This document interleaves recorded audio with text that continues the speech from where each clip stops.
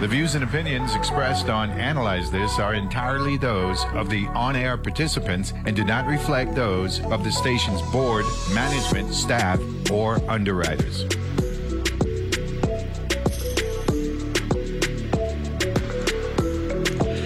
And we're back here on Analyze This on the Power Hour. The February 2023 edition is in effect. We've got CEO Andrew Smith from the Virgin Islands Water and Power Authority. Good morning, Mr. CEO. How are you?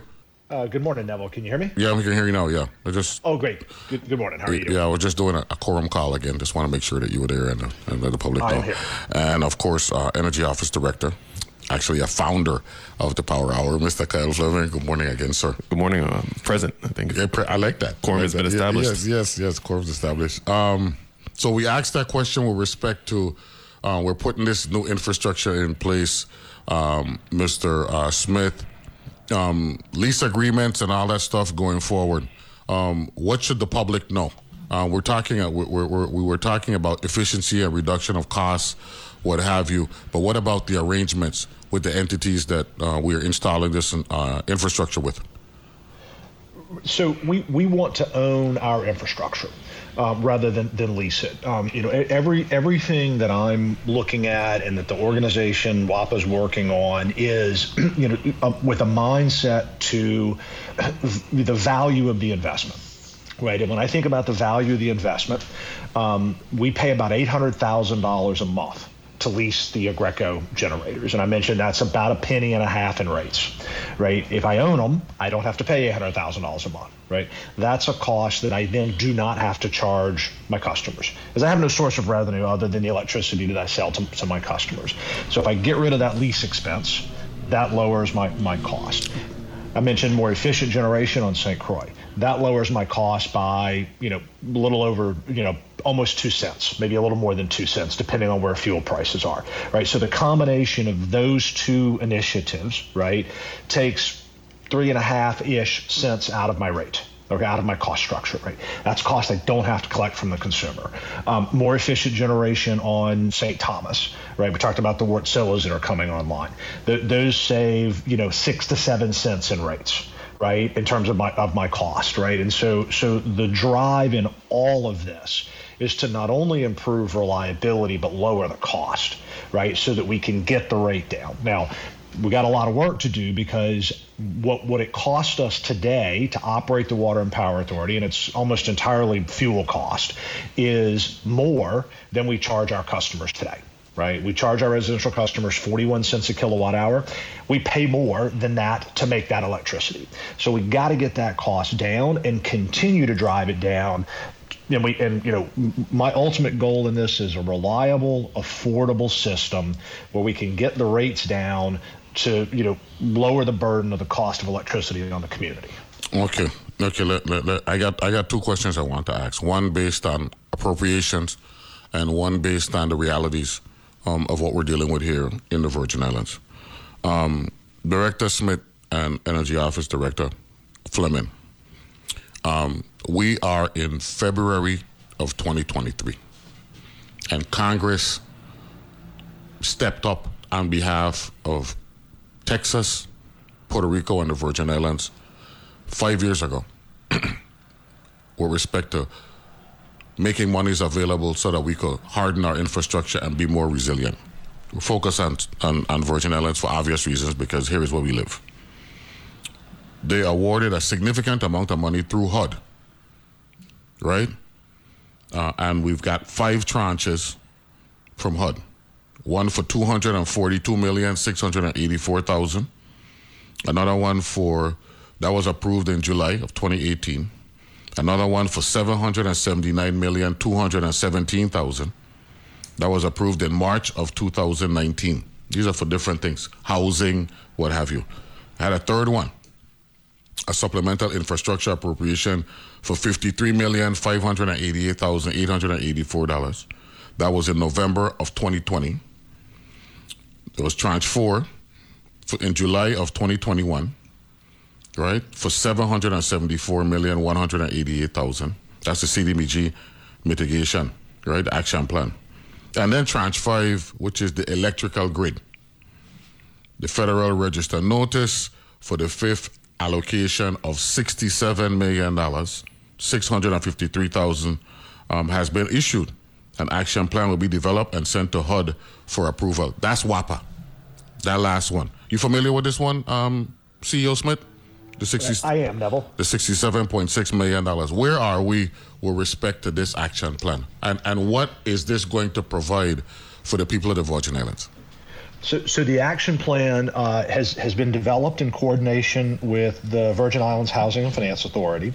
It's been through. There are a number of steps that go along with these federal grants and funding. There's a public noticing period. There's a period where the public can comment. There's a period where the federal agencies, not only HUD but other federal agencies can have input into the plan. And you're absolutely right. That those federal partner investments are critical to the Virgin Islands because it's a cost. We talked a second ago about rates, right, and lease cost and rates and fuel cost and rates. When projects are supported by our federal partners, we do not have to recover the cost of those projects in our rates. So it's a really critical investment in our community. The Electrical Grid Action Plan is another step in hardening the WAPA infrastructure, right? One of the things that we envision in that, battery storage, we've talked a lot about today. We need more of it, right? And so one of the things that we're looking at in that plan is the addition of additional battery storage for both, St. Thomas and St. Croix. And so, every step forward that we take with all of these investments is with an eye to doing two things. It's improving reliability and lowering cost. So that Electrical Grid Action Plan is in the process of getting finalized to then go out and start to align specific projects that would then be funded through that Electrical Grid Action Plan. So we don't have access to the money yet. We're still going through the administrative phase, is what you're hearing, Mr. Board Chairman. As the board asking the Water and Power Authority management. That's what we had. Yeah, so I think that's one of the one of the key things as you talked about all those different tranches of funds. There's a key thing to understand, and that because our biggest fear, and I can be honest with you, our biggest fear is money going back. And I know the government is cognizant of this fear as well. And in some instances, they don't go back; they end up in receivership. You check because at that point they're pretty much telling you, well, it look like I don't know how to spend our money or what you're doing with the money, so we're gonna put something in place, and we don't want that either because I know for a fact we have the capacity. Maybe we got some structural issues that we need to correct and all that stuff. But at the same time, we're looking at $1.9 million in hard money here, for a number of different areas: economic development, housing, energy. And energy is critical because you can't have economic development in reality if you don't have a sound energy policy, because people ain't going to be paying through the wazoo for energy because it don't make any sense to invest if the energy costs are so high. Yeah, and I mean, that's a very clear reality, but I think that the key challenge is, and while we have certain levels of capacity, I think the reality of having all of that funding available, having that many different projects on the horizon or at our potential disposal, then if we really sit back and look at where we are from actually being able to deploy those funds, like it is not as easy. I try to tell people this isn't it's not just the federal government. It's not just a blank check where you can just go and just spend. Yeah. So like even you talk about this action, CEO Smith talked about the action plan. That's a step in the process of getting to being able to access those funds. So yes, they might have identified those funds in 2021. Mm-hmm. But there's still a path to being able to. We're in 2023, and we still haven't touched those funds. There's no dollars in an account that can then go and be spent. And so that's the reality of all these federal funds. And that's why I think one of the things we've certainly looked at, and as valuable as these federal funds are to transforming our energy system, our energy profile in the territory, there's always this kind of this balancing act, because we know that those funds are available and there's opportunities are there to fix a lot of the long-term issues, but we also have these near-term problems that the federal funds aren't as helpful, or some of the federal funds aren't as helpful to addressing in real time. And so it's that balancing act of, obviously we have things that we need to deal with today. We have shortfalls, we have performance and service issues that we have to deal with today, while also trying to bring on these not necessarily the most readily accessible funds, but there's still a lot of work that has to go into accessing those funds, while we're still also trying to deal with the current challenges of operating a multi-island, treacherous terrain power system across the U.S. Virgin Islands. That's the reason why I asked the question, because I want the public to be aware of processes, not just appropriation, but there's processes that go with it as well. Good morning, caller. You have a comment or a question for the leadership? Yeah, I'm calling back if Mr. Smith is still there. What I would like to know, in the Richmond facility, is the HRSG, the heat steam recovery generators, are they, somebody told me they were still operable? They are not. Good morning, caller. Thank you for the question.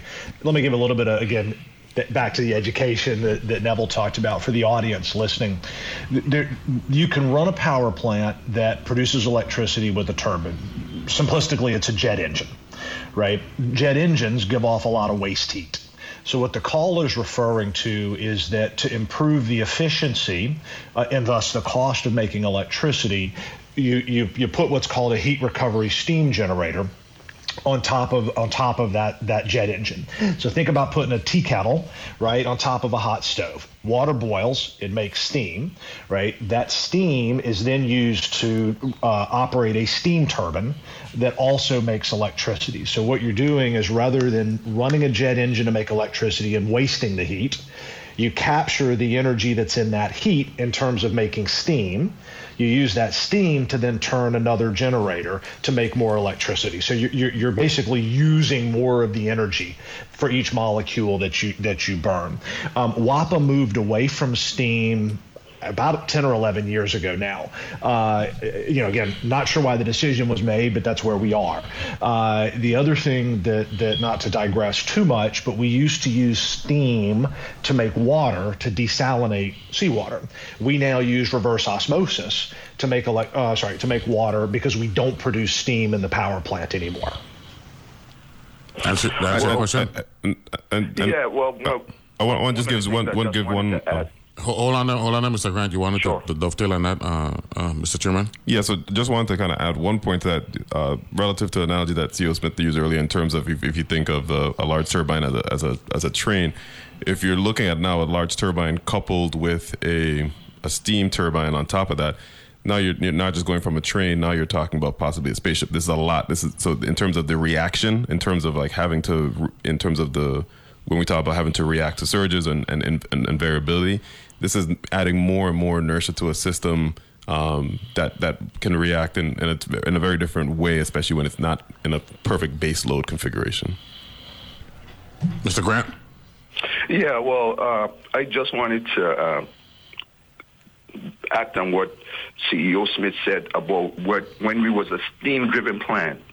Of course, we had the steam turbines. We had the boilers making high-pressure steam to turn the steam-driven turbines, and the low-pressure saturated steam going back to the IDEs, where we used seawater as a cooling water and condensed that back, not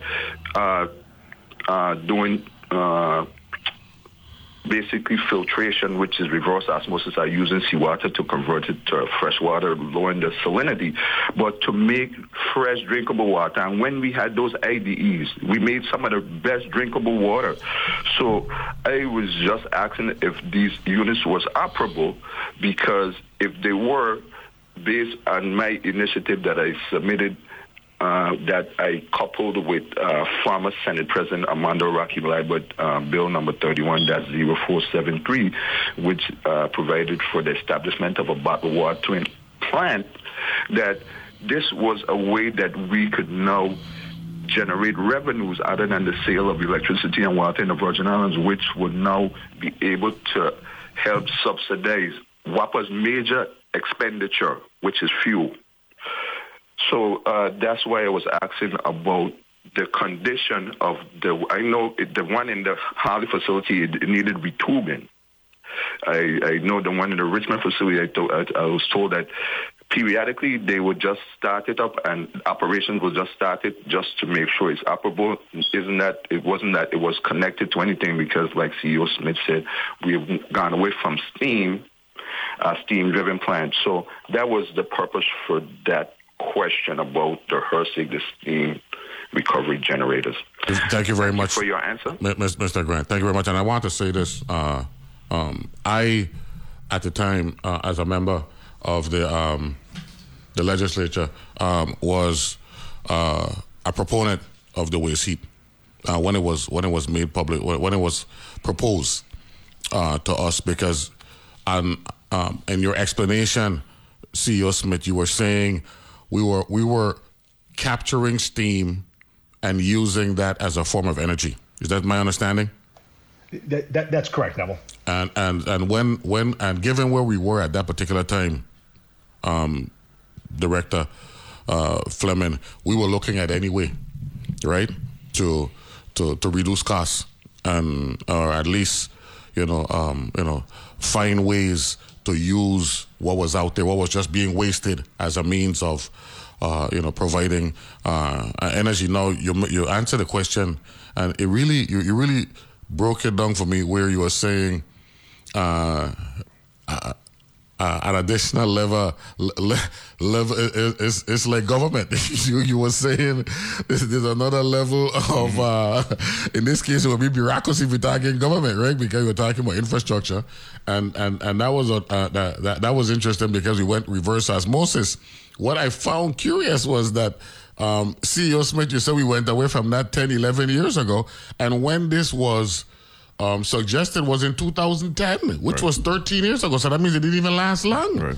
You know what I'm saying? That's frustrating, because we're telling the public at the time, me and we were in the middle of a campaign. I remember that. And we had one candidate saying that there's hurricane this, and she coming after hurricane Hugo and all that stuff. And I was like, wait a minute, what's going on here? We're supposed to be holding hands. But, politics is what it is. But at the end of the day, we want three things. We want reliability, first of all. We want efficiency, right? And we want affordability. And at some point, I believe it's in WAPA's best interest. And I'm going to let you answer first, Mr. CEO, Mr. Chairman of the board. We need to put in place a timeline so the public could have a better feel for when we're going to realize these three mandates, because it's important not only for the public, but for the Water and Power Authority. I couldn't agree more, and I think if I would add one thing to your list, and the fourth would be customer service. And this isn't just, I'm not just talking about when people go to the office to pay their bill.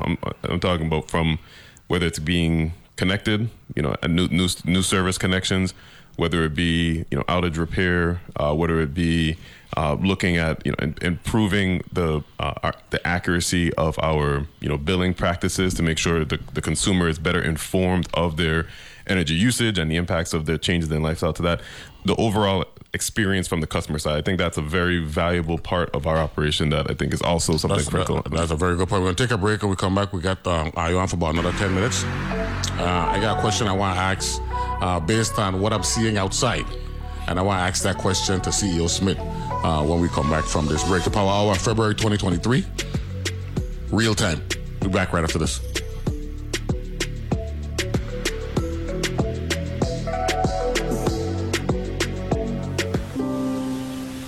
Listening to the wings of a monarch butterfly. What a magical thought. They arrive here on the Day of the Dead, which we celebrate here in Mexico, and a lot of the indigenous people believe that it's the souls of their ancestors that are returning, and it's very spiritual. That's On Point with me, Meghna Chakrabarti. Weekdays at 1 p.m. on WTJX FM 93.1. Great question. That is a great question. And that's a great question. Wow, that's another great question. That's a great question. Oh, that's a great question. That is a great question. What a great question. On Fresh Air, you'll hear unexpected questions and unexpected answers. Weekdays at 2 p.m. right here on WTJX FM 93.1, your NPR station in the Virgin Islands. I'm Scott Tong from Public Radio's Midday News Magazine, Here and Now.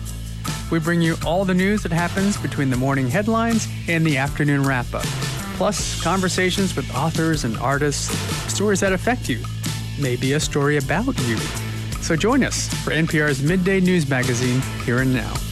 weekday afternoons from 3 to 5 p.m. right here on WTJX FM 93.1.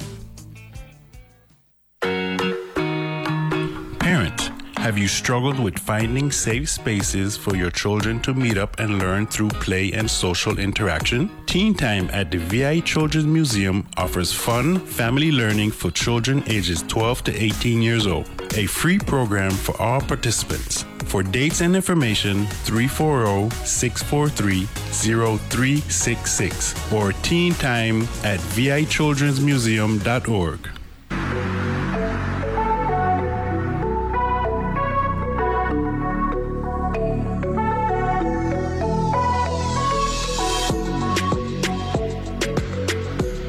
And we're back here on Analyze This on the Power Hour. We're going to be wrapping it up in a little bit. CEO Smith, are you still here? I think the CEO had to step out. Right? I don't know if he's still here. You're still here? Okay, good. Okay, good. Thank you very much. I know you got to run. I just wanted to ask you one final question real quick.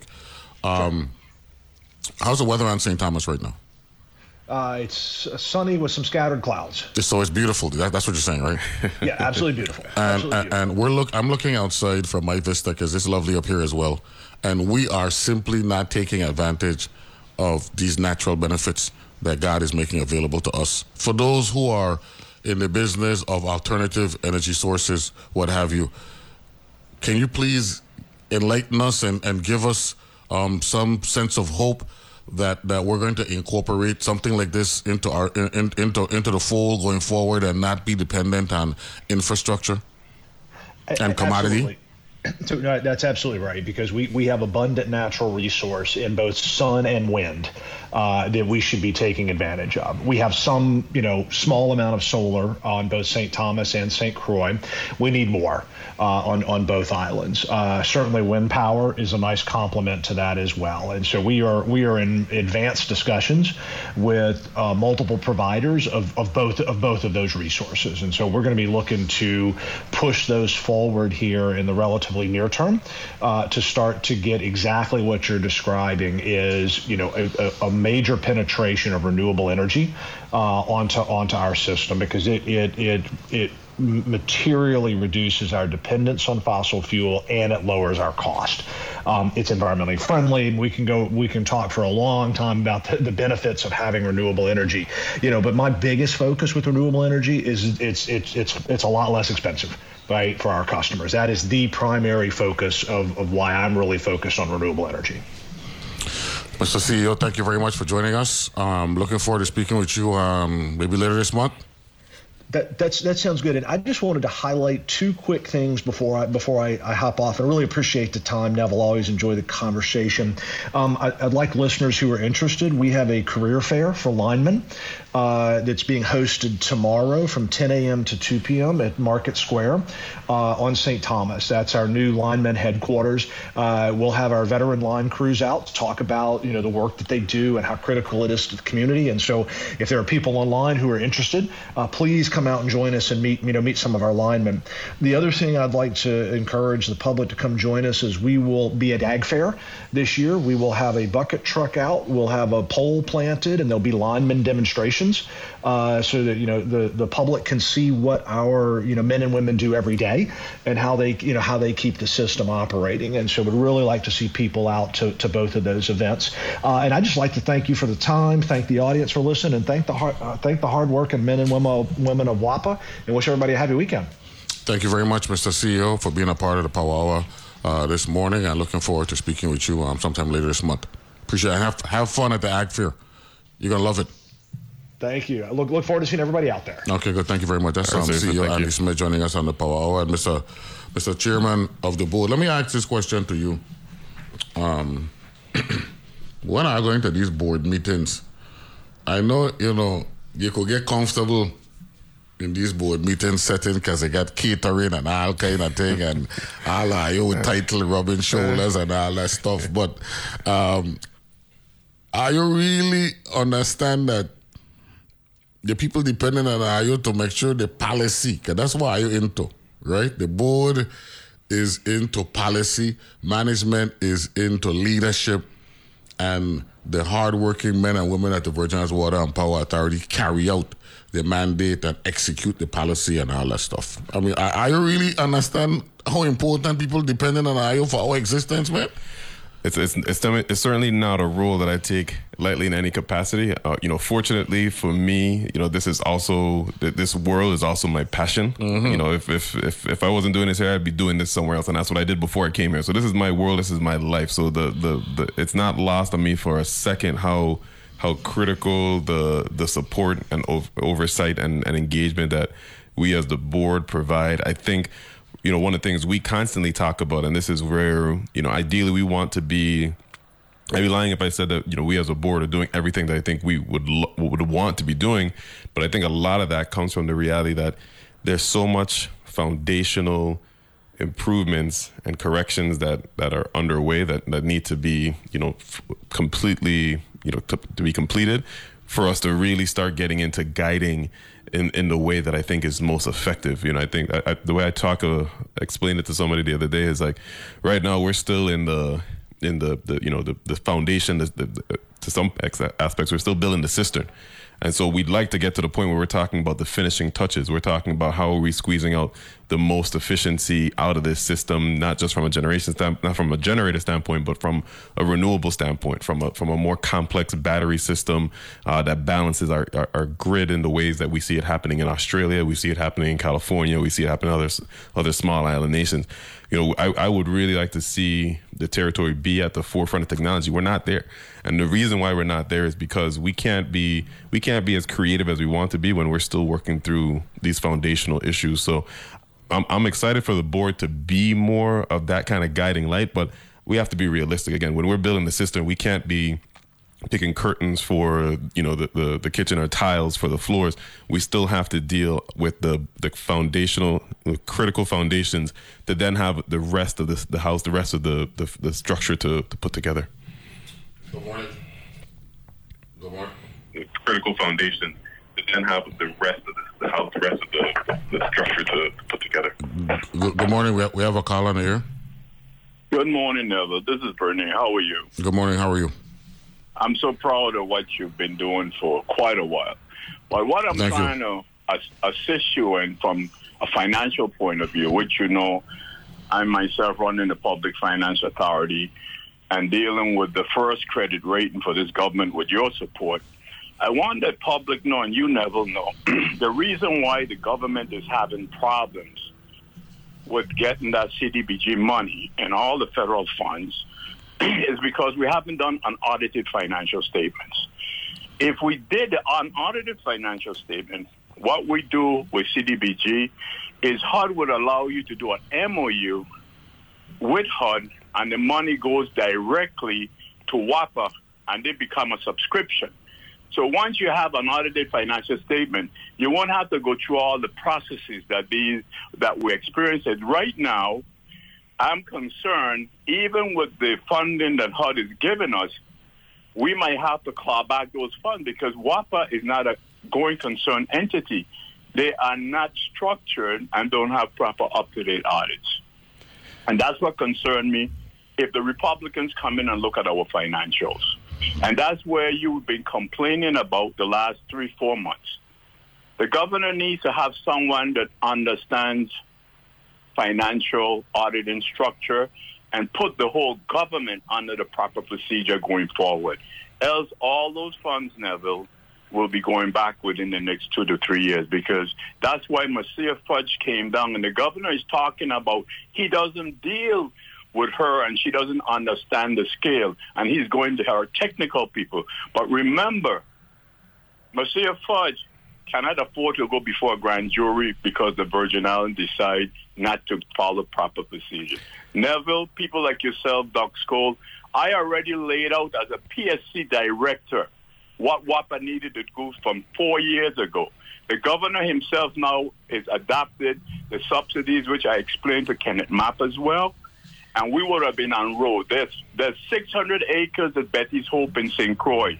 We offered the government at the time with Bob O'Connor as chairman 60 megs to 90 megs at 12 cents per kilowatt at Betty's Hope. And there's a line with Clinton. Hendrington was aware of 3-phase. We never had a financial problem with WAPA. We have a behavior problem. And until you got the people that's running this government in the right era, we already did a transformation plan for WAPA to correct the problem from 4 years ago. And I'm saying to you, Neville, you're crying every day, and you're doing a good job, you and Rocky, how we recess. When I was running WAPA back in the day with Mr. George, we were doing 200 megs a month. 120 megs in St. Thomas, 80 megs in St. Croix. Our debt service and our outstanding obligation at the time was $250 million. So we only had to pay $23 million. Today, Rocky, WAPA's debt, and they're doing 80 megs, Neville, I'm sorry, is $1.2 billion, Rocky. Neville. I'm saying to you, unless you have someone that understands what needs to be done, the people at WAPA, the director and the gentleman there, that's the chairman, they're doing what they could, but you need real professional people to clean this up. And that's really what I'm concerned about. And the more people come off the grid, we're giving hotels EDC benefits, Neville. Those people, that's $2 million a month we lost as rev. That's $24 million.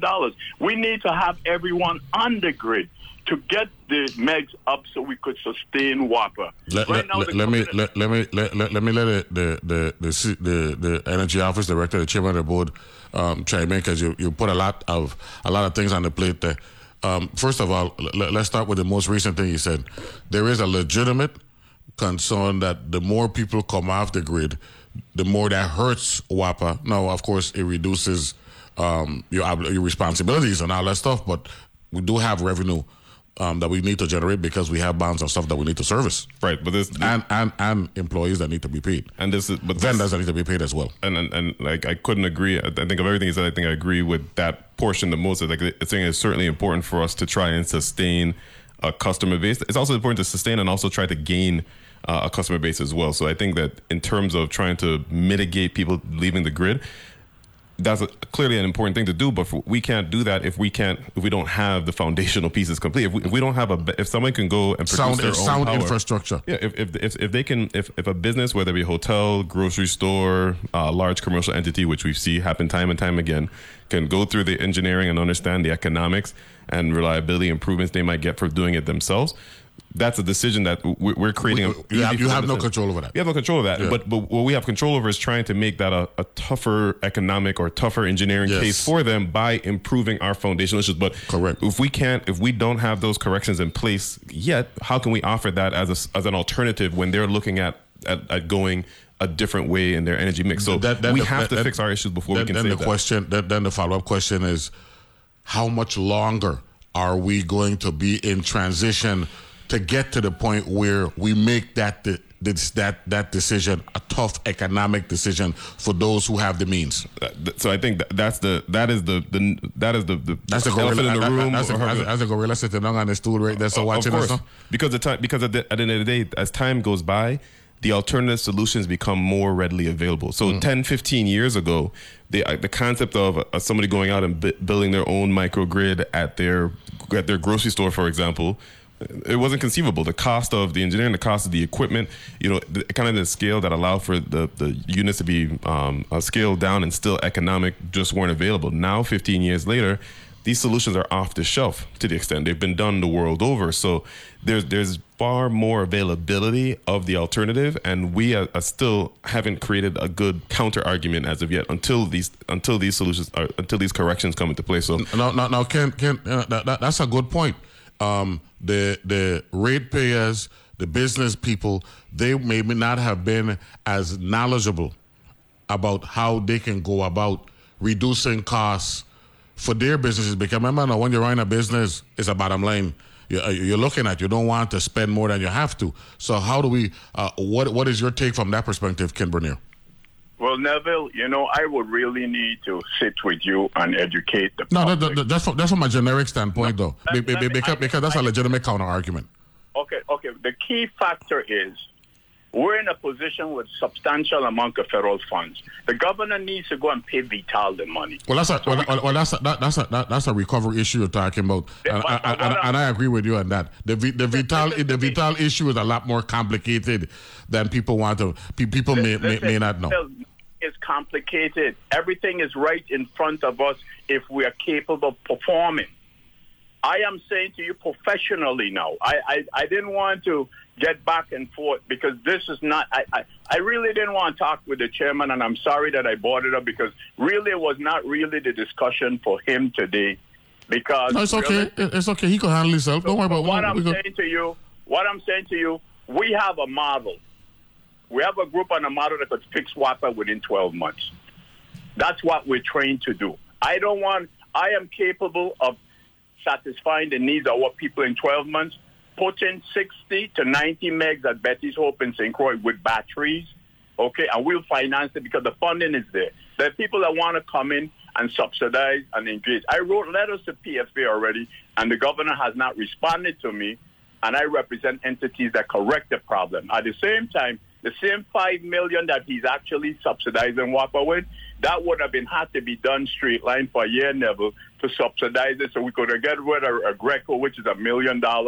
What the federal government has been telling WAPA and telling the government of the Virgin Islands, have an audited financial statement, and then they become a subscription, and all these funds can be taken and given to these agencies.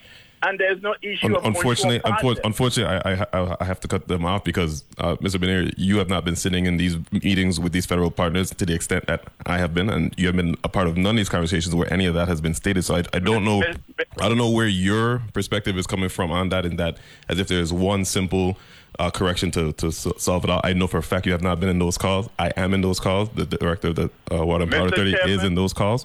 So I hear you are saying words here today, but I'm also part of these conversations far more intimately and far more professionally than you are on a day-to-day basis. So I'm not sure how to take what you're saying as, or how you're expecting that to be taken as God, given the fact that you are not part of these conversations. Mr. Chairman, let me share with you, since you just come on board. As a former, no, I did not just come on board. I've been on the board since 2019. You said you deal with daily issues. I'm dealing with policy. I'm dealing with the bond market. I'm dealing with the energy office. The Department of Energy. I'm the director for the energy office, and we have never engaged. The director doesn't mean anything. I'm talking about finance. No. Hold on a second. Gentlemen, you know I respect both of you highly, and the last thing I want is for our discussion to deteriorate to where it could go to. As a matter of fact, it ain't gonna happen when I there behind the mic. We know that, right? Your concern is a policy concern, Mr. Bernier. That's what you're talking about? That's why I'm on policy. That's why I didn't want to get to the daily operation of WAPA. I'm talking about policy. Okay. Hold on a second. We're going for a break, right? When we come back, because I want the public to know where we at, okay? Because policy is critical. That's what actually lets us know how to go about doing what we need to do. So we'll take a break, and we come back from this.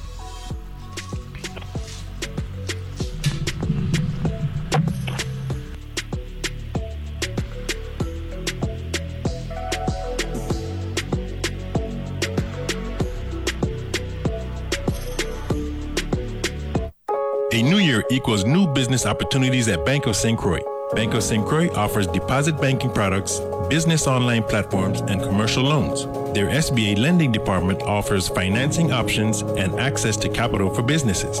Bank of St. Croix has 2 locations, one in Gallows Bay, 340-773-8500, and one in Peters Rest, 340-713-8500. Bank of St. Croix is an equal housing lender. bankofstcroix.com. You know exactly how you take your morning coffee. Knowing where to get news you can rely on is just as simple. Listen to Morning Edition from NPR News every weekday. From 6 to 8 a.m. here on WTJX FM 93.1, your NPR station in the Virgin Islands. You can also listen on demand via the WTJX app, available for download from the App Store in Google Play.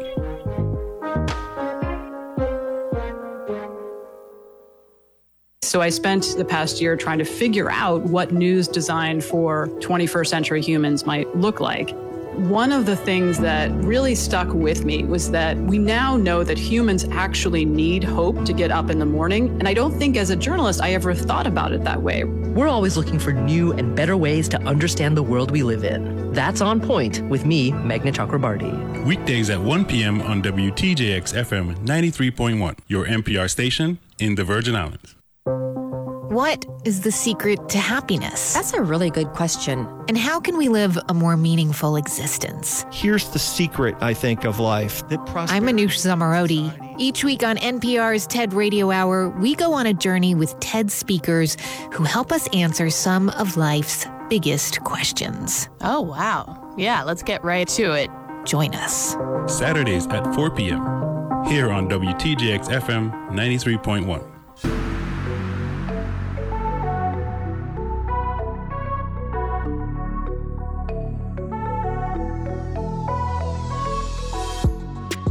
And we're back here and analyze this. And I just want to let the public know for the viewing artists on Channel 12 tonight, we got In Conversation with AARP. That's at 8:30 p.m. AARP VI host Troy Schuster and Pamela Toussaint discuss advocacy wins and work that began in 2022 and looking ahead to 2023. That's at 8:30 tonight. In Conversation with AARP. And then with for Black History Month, Making Black America Through the Grapevine tonight on Channel 12, TJX at 10 and 11 p.m. So we got good stuff on the dozen, Channel 12 tonight. We got a power hour. You know, we do this thing once a month. The first Friday of the month, we designate that to try to inform the public as to where we are. We got Ken Bernier, former PSC commissioner, on the line. Good morning, sir. How are you? Good morning, Mr. Bernier. How are you? Yeah. Yes, Neville. Good morning, sir. How are you? I'm okay. Okay, good. And we got the Energy Office Director, who is a founding member of the Power Hour. Let me ask the question this way to you, and try to be as pointed as possible. What's your biggest frustration as a Virgin Islander, Mr. Bernier, as to where we at with our energy crisis? Neville, I want you to be pointed. Just be pointed, please. As a former PSC director, commissioner, and we have the expertise along with your compadre, Doug Scholl, we can correct this problem, Neville. No, but I asked, what's your biggest frustration? You know what it is? Being a professional, my job is to solve problems. I don't have no frustration because I'm aware of the pitfalls as a government that we're in that's creating the hardship for our people. The young, the elderly, and the forgotten. My thing, Neville, as a Virgin Islander, I'm a professional first, and I am saddened as a Virgin Islander, and which you have that expertise to correct our ills, because we have the people here that can get these jobs done and leave the politics out of it. Like I always say in my campaign, but hold on there. Let me stop you there. Let me ask you this question. Are we being realistic, given how small the Virgin Island is, to leave the politics out of it when everybody knows everybody? With all due respect. Neville, we're at a crossroad. I agree with that. Yeah. We had 2 Cat 5s. We had 2 years of COVID. As a people now, we have to forget whether Democrat, Republican. Our job right now is to sustain our children and our elderly. But I'm glad you went there, because if there's one thing that I have tried to champion is that we need to see with our naked eye that the recovery is literally happening and that we are going to benefit from it. We've said that. And that's what we want. Because the last thing, because this is a litmus test for us, and let me bring you in here, Mr. Chairman. The last thing we would want, the leadership who appropriated this significant amount of money for us, and this is just limited to energy, Mr. Chairman, is that we don't deliver the goods. And I don't think that is at risk to say. I think it's certainly taking longer than we would like it to happen. Okay. But I don't think that when we talk about, you talked about before about giving back. I don't think that's where we are. I don't think we're at a risk for that. I think there are most projects. It was articulated. It was threatened when the HUD secretary was here back in April. You heard the frustration in her voice that certain time from a timeline perspective, we aren't where we need to be. And we're giving the impression that we don't need the money. That was something that she said. Well, I won't speak for the spectrum because those projects cover housing. Yes, a number of different nonprofits and all that stuff. But, yes, but when we're talking about, for example, we're talking about energy. We're talking about, for example, we talked earlier about the Wardzilla project, and we just last week at the board meeting, we had a very detailed presentation by Shavante Marsh, who spoke to the progress that's being made and the near term. What's the title for Shavante Marsh? She is the current. I think she's currently the acting, not system planning. I think she may be the project management, special projects. Director. Coordinator. Director. Yeah. And we're nearing the actual commissioning of that project. We had an extension for that to be the end of March. So we're looking at Q1, end of Q1, beginning of Q2 to be commissioning that project. So we're not talking about starting. We're not talking about engineering. We're not talking about project design. This is turning those systems on and having them actually be part of our system within Q1. So that's why I say when we're talking about not a risk of giving back, yes, these projects take time, but these are not projects that are taking time in the administrative phase. These are projects that are taking phase in their actual physical execution phase, but they are nearing actual coming fruition. Similarly, look at the composite poles. There's no denying that we can see that there's been a substantial amount of composite poles and undergrounding work being done on St. Thomas, on St. John and St. Croix. These things are happening, again, at the pace that we would like. No, but there is action being taken, and we're constantly striving to improve the efficiency in which these physical shovel-ready projects are brought to fruition. So that's where, and we talk about the action plan for you talk about the electrical grid tranche 4, tranche 5. Tranche 5. That action plan, and this is what, to my point, to Mr. Rainier's point earlier, saying that somehow a single audit fixes all of these problems. No, this is, regardless of whatever status we had, these are the steps of the federal process. Puerto Rico has for the action plan. An action plan is the first step in the approval process. That is how there is no special script for the Virgin Islands because of some deficiency we've had.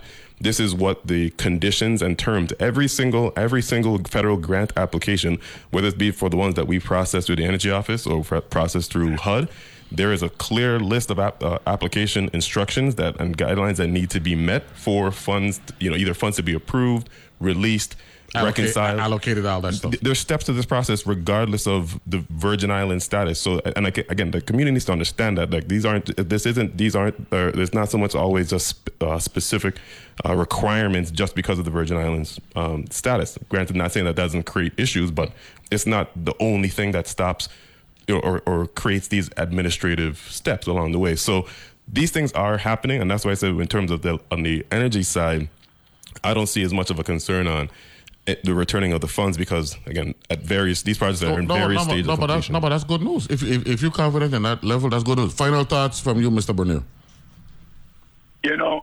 Neville, of course, the action plan has to be applied from a policy point of view because that's how you get access to the funds.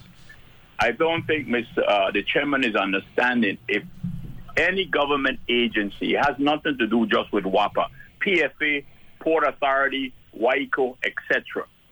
As long as you have unaudited financial statements, CDBG, through HUD itself, it's what you call a MOU, which will direct each of those agencies will come a subscription, and the funds will go straight to that entity because they have proper accounting standards. That's what I'm explaining to the chairman. Of course, you have to have the action plan to be acquired to get the funds. I know that. And that's why, Neville, I was sharing with you the policy side we're missing, and that's why a lot of these funds are sitting. 5 years, those capital projects, Neville, the governor is talking about $800 million a year. Look at the Port Authority with a gentleman like Mr. Dow. if he had $400-500 million, Dow knows how to move that money within a year or two with capital projects because he's already engaged. The same thing with the Public Finance Authority. When we had access to those bond proceeds, you have a free hand to go in and bring in as much contractors, as much engineers, and get those projects on the road. We did 3 schools in 4 years. Mr. Bernier, I ask you, can you give a closing statement? Because I don't want it to make it seem like we're being redundant here. Neville James, I want to thank you, and I'm so supportive of our utility people, what they're doing under the conditions that they're in. And I am putting an extension to your chairman that I have a white paper that I could assist him whether my expertise to assist him and assisting the people of the Virgin Islands. Thank you, Mr. James. Thank you very much, Mr. Bernier, and thank you for being a concern and a caring Virgin Islander, because clearly I could hear that in your voice. What I don't want, though, on this particular program, right? Because it looks like this is the week for it to happen, Mr. Fleming. Now, because Monday we had a situation at the Canil Bay thing in St. John, right? Oh yeah. And folks were calling and all that stuff. And I gonna say this for the last time, and for the very last time. This particular program, Analyze This, is not like any other commercial radio station you're hearing where we get confrontation on this particular medium. This is an informational medium. We are NPR station. We want the information. We want documented information, facts, data, what have you, because we're confident enough in the public that they could process what we say. We don't want them to say, want people to come in on, and I'm not taking a shot at Mr. Bernier, I'm talking about everybody who call in, right? Believe me and don't believe he or stuff. We don't function like that here, right?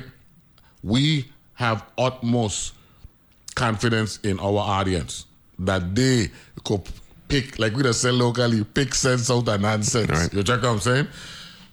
I don't think you can deny, though, Mr. Chairman, the level of frustration that we're dealing with here in the Virgin Islands with our beautiful people. I was going to use another term that another talk show was use, but I ain't going to even give you that prop this morning.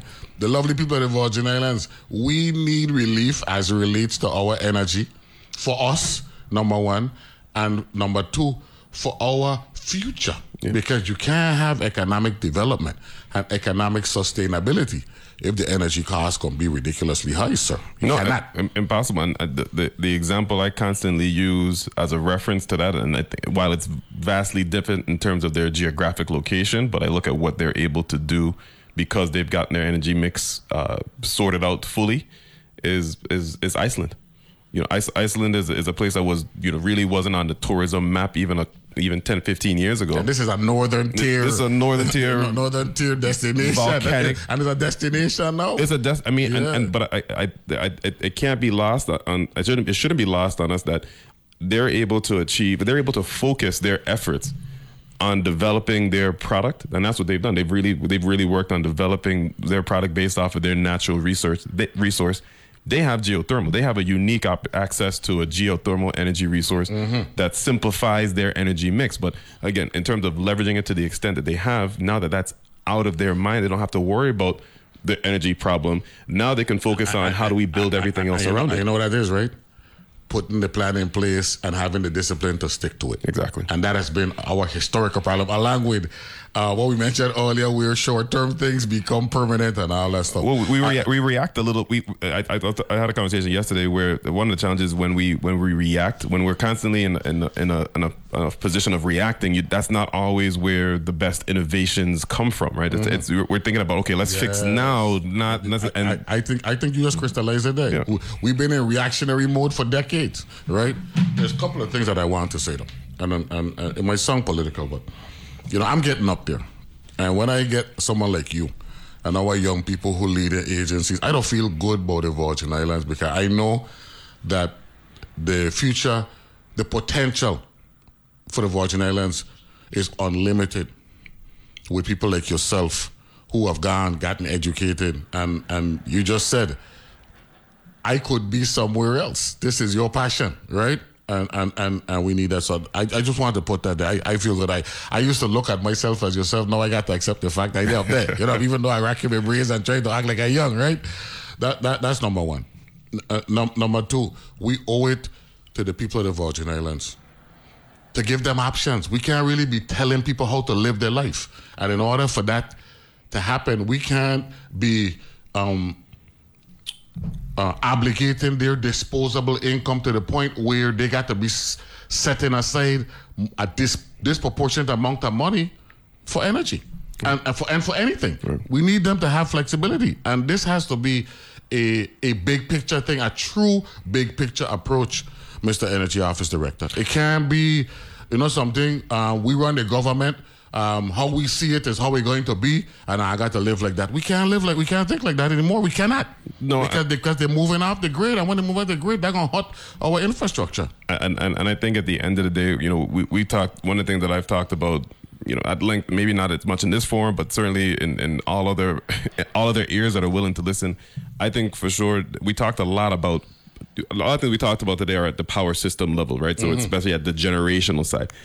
That is obviously at the core of everything that happens with the utility. But at the end of the day, I really think where we as the authority need to be is start looking at energy not as an energy generator, but more so looking at energy as a service. Because at the end of the day, yes, when someone's going, yes, when as a component, right, not necessarily a dominant entity. We can't have that. It got to be a service. And the reality, I think when you start looking at a service, then you can start really appreciating that service can be delivered in a multitude of different forums and applications. But I like what you said earlier. We're wrapping up now.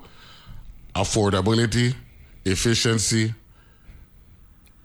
reliability, and ratepayers. Customer service. I appreciate that. Look, now, a great show today. I want you to know every time we talk about WAPA, even on the table talk, the phone number blow up. You check what I'm saying? So don't feel no way. You check? Yeah, no problem. This topic is ideal, and tell me if it's real. Give Chris, I say hail up. I will. She's in St. Vincent now, so this is probably the one morning when she ain't listening. Good for her. I like that. Thanks, audience, for being a part of the Power Hour this morning. Thank you, our CEO, Andy Smith. Thank you, Zoe Zimmer, for setting this up. Thank you, Glenn.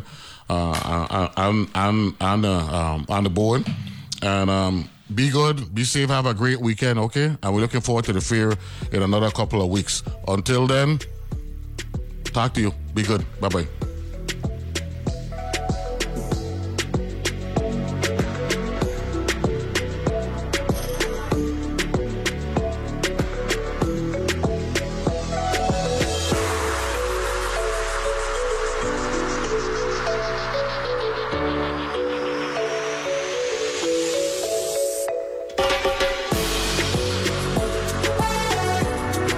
The views and opinions expressed on Analyze This are entirely those of the on-air participants and do not reflect those of the station's board, management, staff, or underwriters. On Wait, Don't Tell Me, we are not afraid to stand up to the high and mighty like Jeff Bezos. He had that big cowboy hat on.